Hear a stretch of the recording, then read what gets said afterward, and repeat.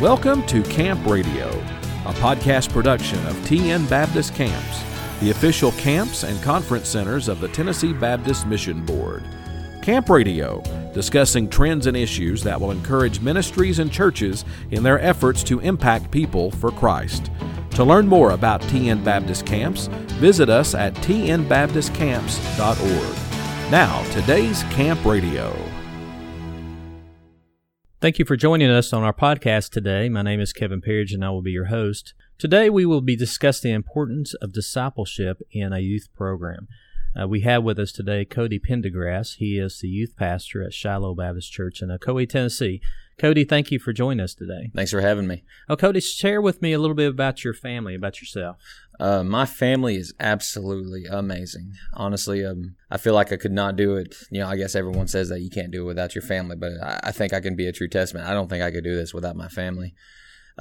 First I do got to give a big shout out to both my parents and my in-laws, who have both been so supportive of, the things that my wife and I feel like, we've been called to do. When we went over to seminary in North Carolina, because we got married in Cleveland, went to seminary, they didn't pitch a fit. They didn't complain. They just prayed for us. They loved us. Every time they come to visit, it was just showering us with blessings, taking us out to eat, just loving on us. And now being back, around home again, of course, you got the challenges of being back around the grandparents, the in-laws. You bring kids into the mix. But just throughout the ministry here in Ocoee, where we've been in, they have been supportive and loving. They've been helping us, child care.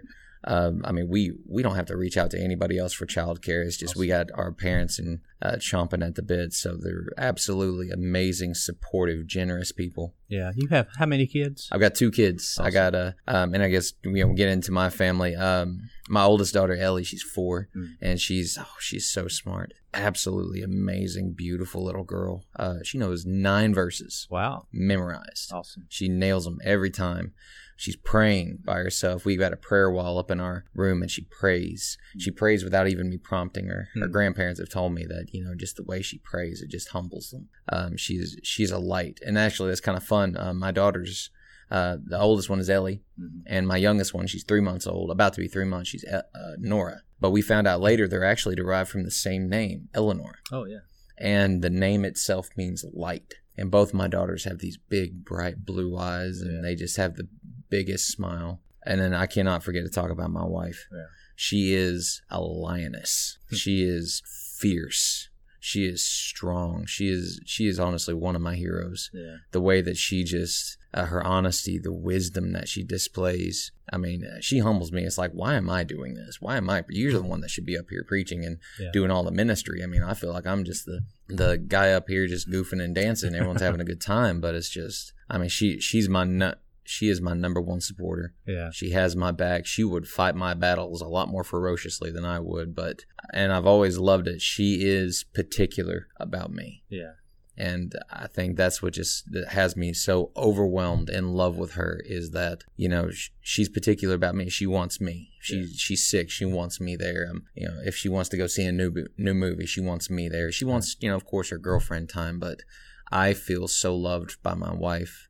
Just that I know she particularly, out of everybody else in this world, she wants to be with me. And just to have that support in your ministry, we desperately need that. When we have such a huge task that God's given us, and we need that, our wife right there with us every way. Oh yeah, especially when you say something stupid, and they're just like, oh, Lord Jesus, please heal me. Hey, I understand that, definitely. Yeah. Well, share me a little bit about your ministry, about how long you've been at Shiloh, and I'd like to know a little bit how God called you into youth ministry. My story goes, I was not looking to be a pastor.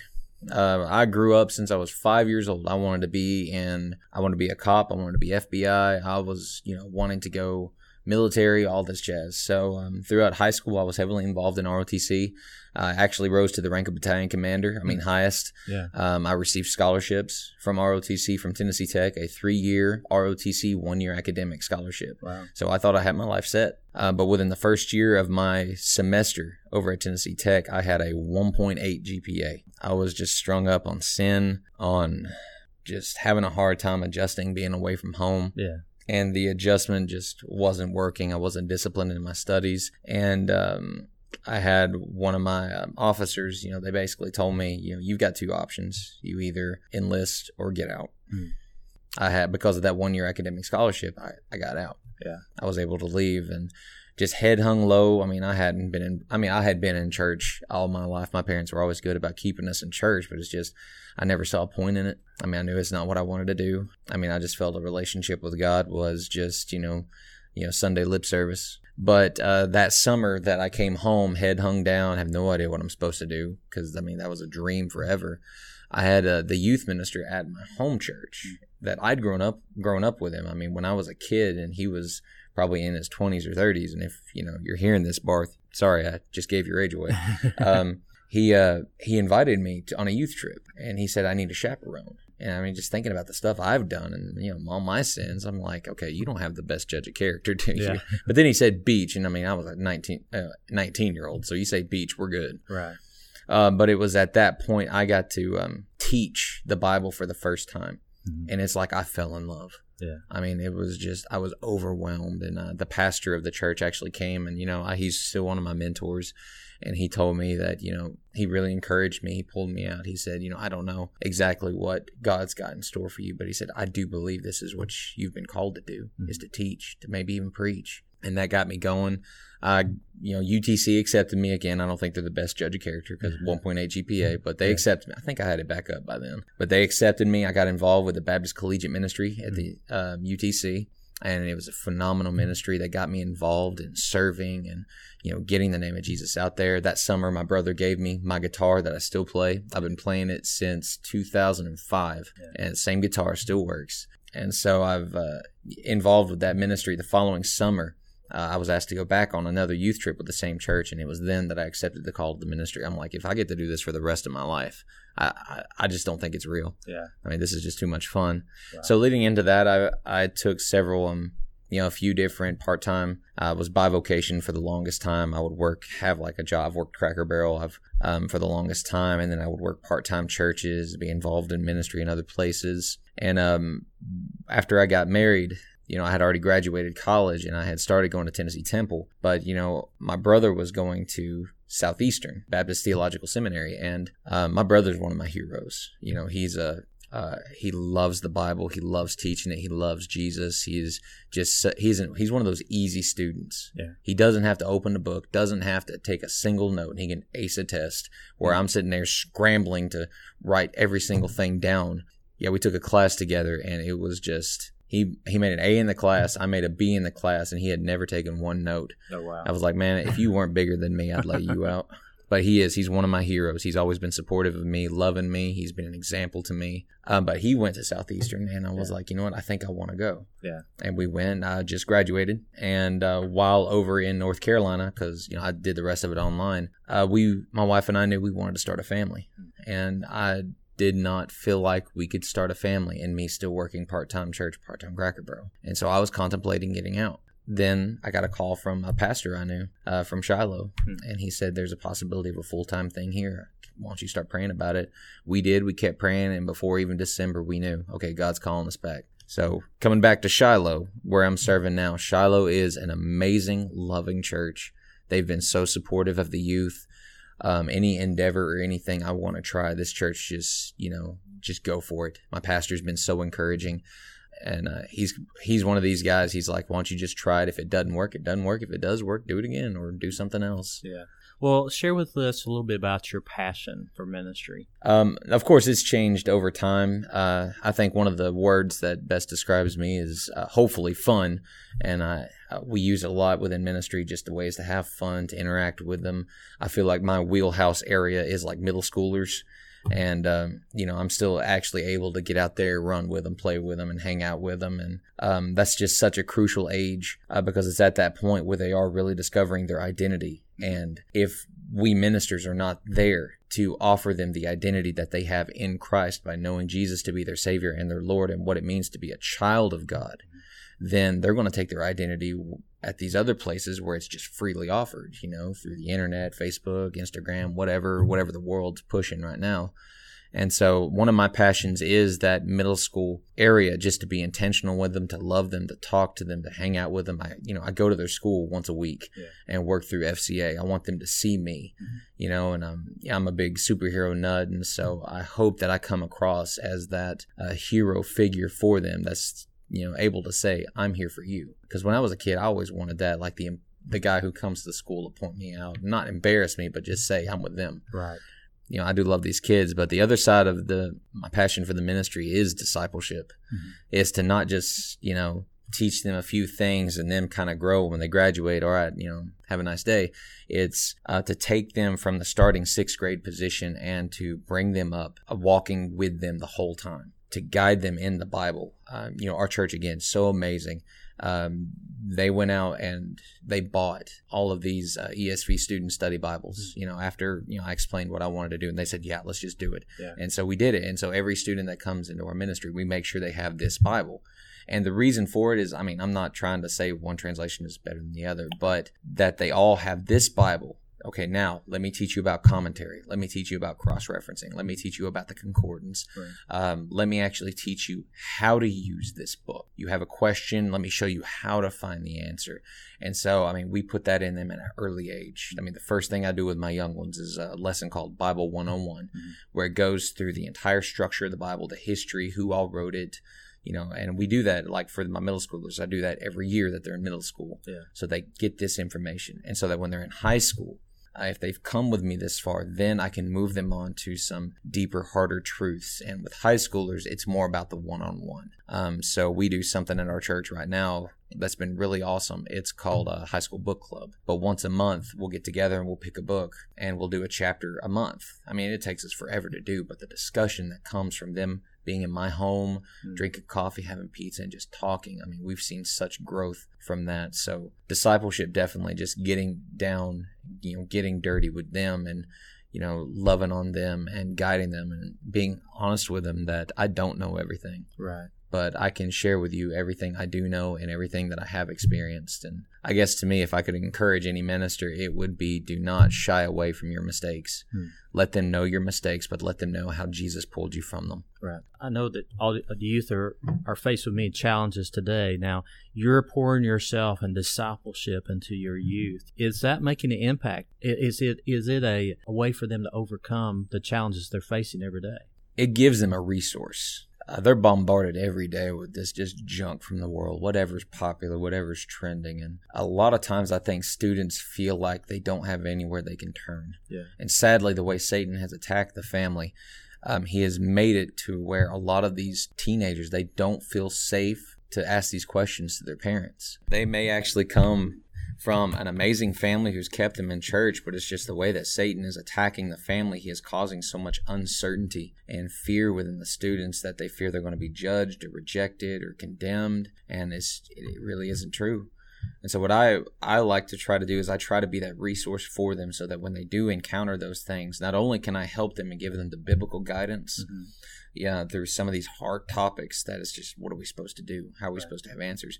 But then also try to push them back to their parent. And that's another thing, hopefully a passion within the ministry at Shiloh, is that we really focus on the family. Right. The biggest victories we have at our church is when a family joins the church. Awesome. Not just an individual, not just a parent, not just, of course we celebrate that, but when the entire family comes in and says, we want to be a part of this ministry, we want to glorify God through this church. Right. Big victories for us. Yeah. Now, have you found that, have you brought some families in because you have youth in your youth group that began to grow and their families thought, we need to be a part of this and be at that church too? Mm-hmm. We've had here recently, even we've had a nice influx of some new families that have come in, some young families. It was fun whenever my wife and I came to the church, some others, young families came and at the same time. And when we had my first daughter, shortly after, like within a year of coming to the church, there were 3 other families that had little girls as well. And I saw it as a sign of like new life in this church because, the nursery was packed. Yeah. And the youth were real small.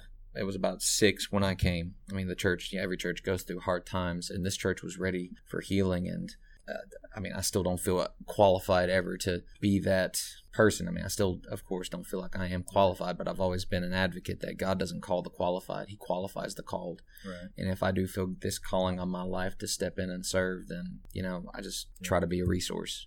Well, in talking about youth, I know that the Ocoee area is kind of a rural area, but there's a uniqueness about it because it's kind of like a tourist area as well, isn't it? It is. Because of the Ocoee River and the National Forest. So what is that? Does that bring other challenges that youth are facing because it's a rural area? It's just, you have people from outside coming in and out. Does that challenge them?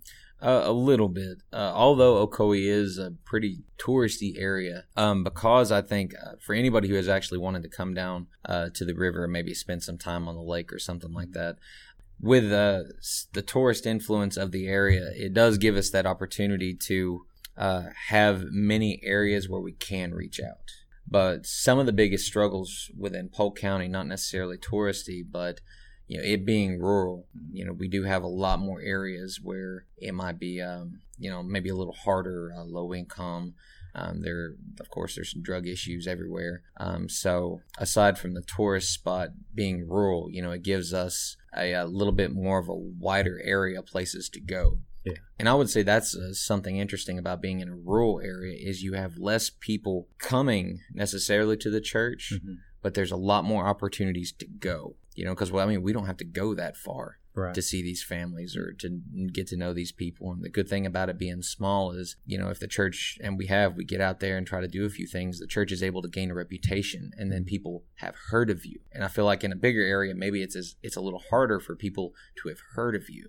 But if they get this spot where they've heard of you, they might be more inclined to either accept help or accept some information. Right. So now, what do you find that is challenging for you as you're trying to do ministry and reaching the youth, as well as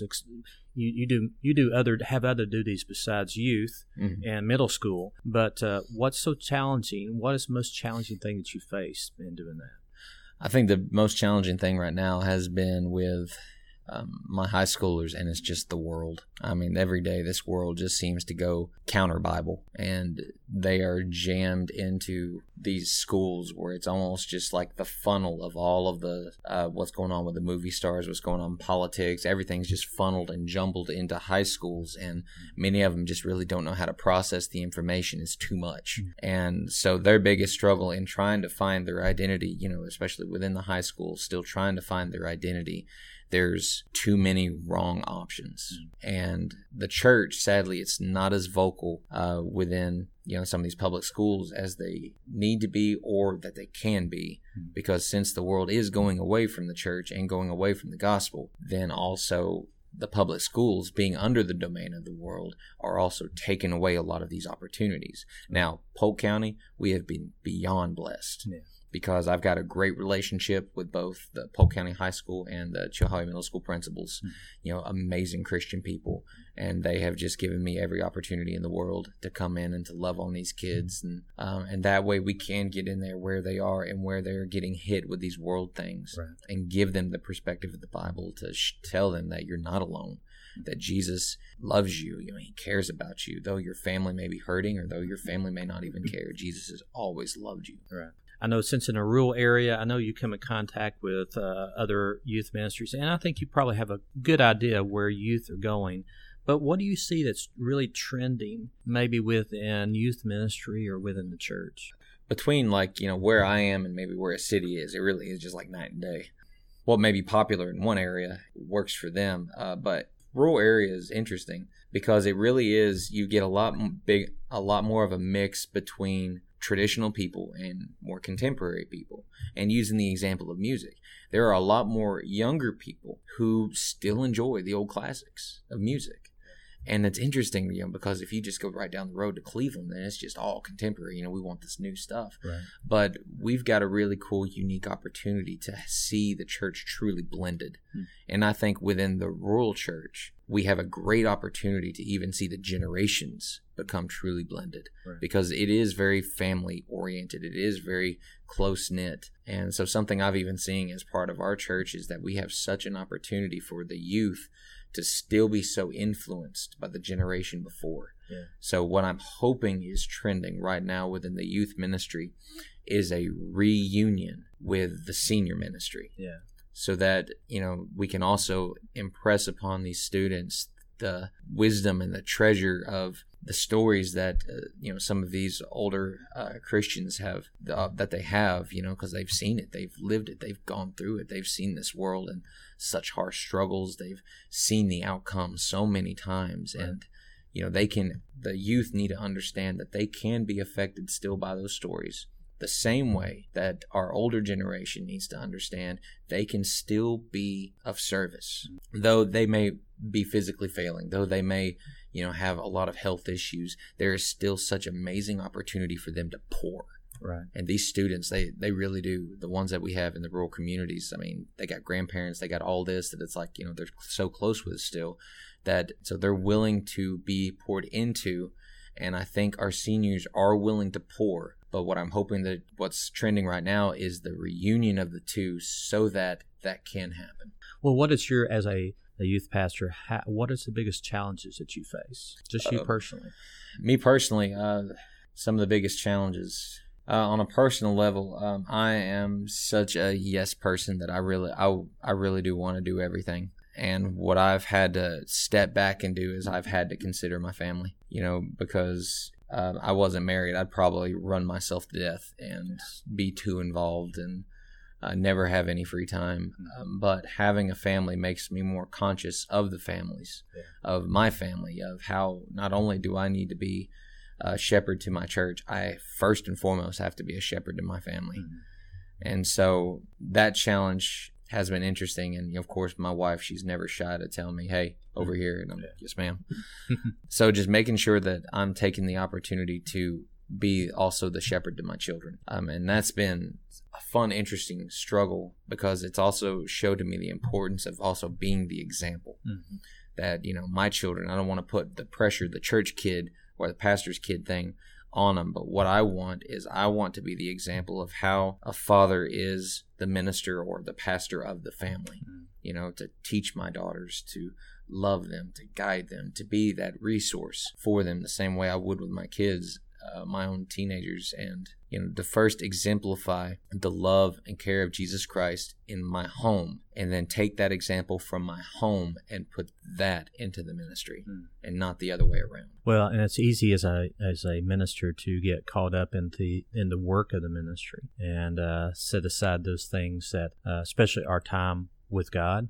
And I think that we neglect our families because we it's so secondary to us sometimes that we forget, and we get overwhelmed by all the things we need to do that we set them back. And so you're right. I mean, our family is our ministry, and it actually shows the world, what our relationship with God is really about. And we live in a world with failing families. And so we are examples of what God expects of family. And if I could add anything to these ministers, what I found to be the best thing is the discipline of turning your phone off.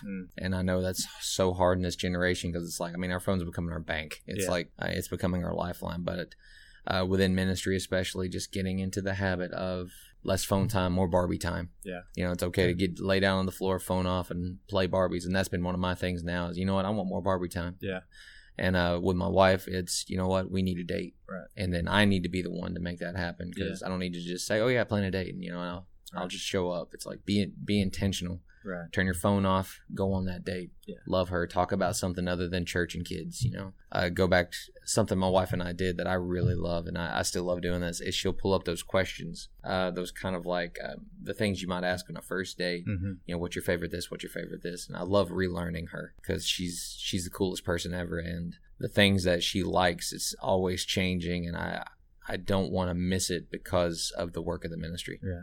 Well, one last question. When you take your youth away in a different setting for a night or a couple of nights, does that make an impact on your youth group or the church? I would say it definitely makes an impact on the youth. Being at home or being back in the world is almost like treading water. It's hard, it's work, and even in the midst of ministry, trying to talk to somebody while they're treading water in a pool, they're distracted. They're battling, they're, working, they're tired.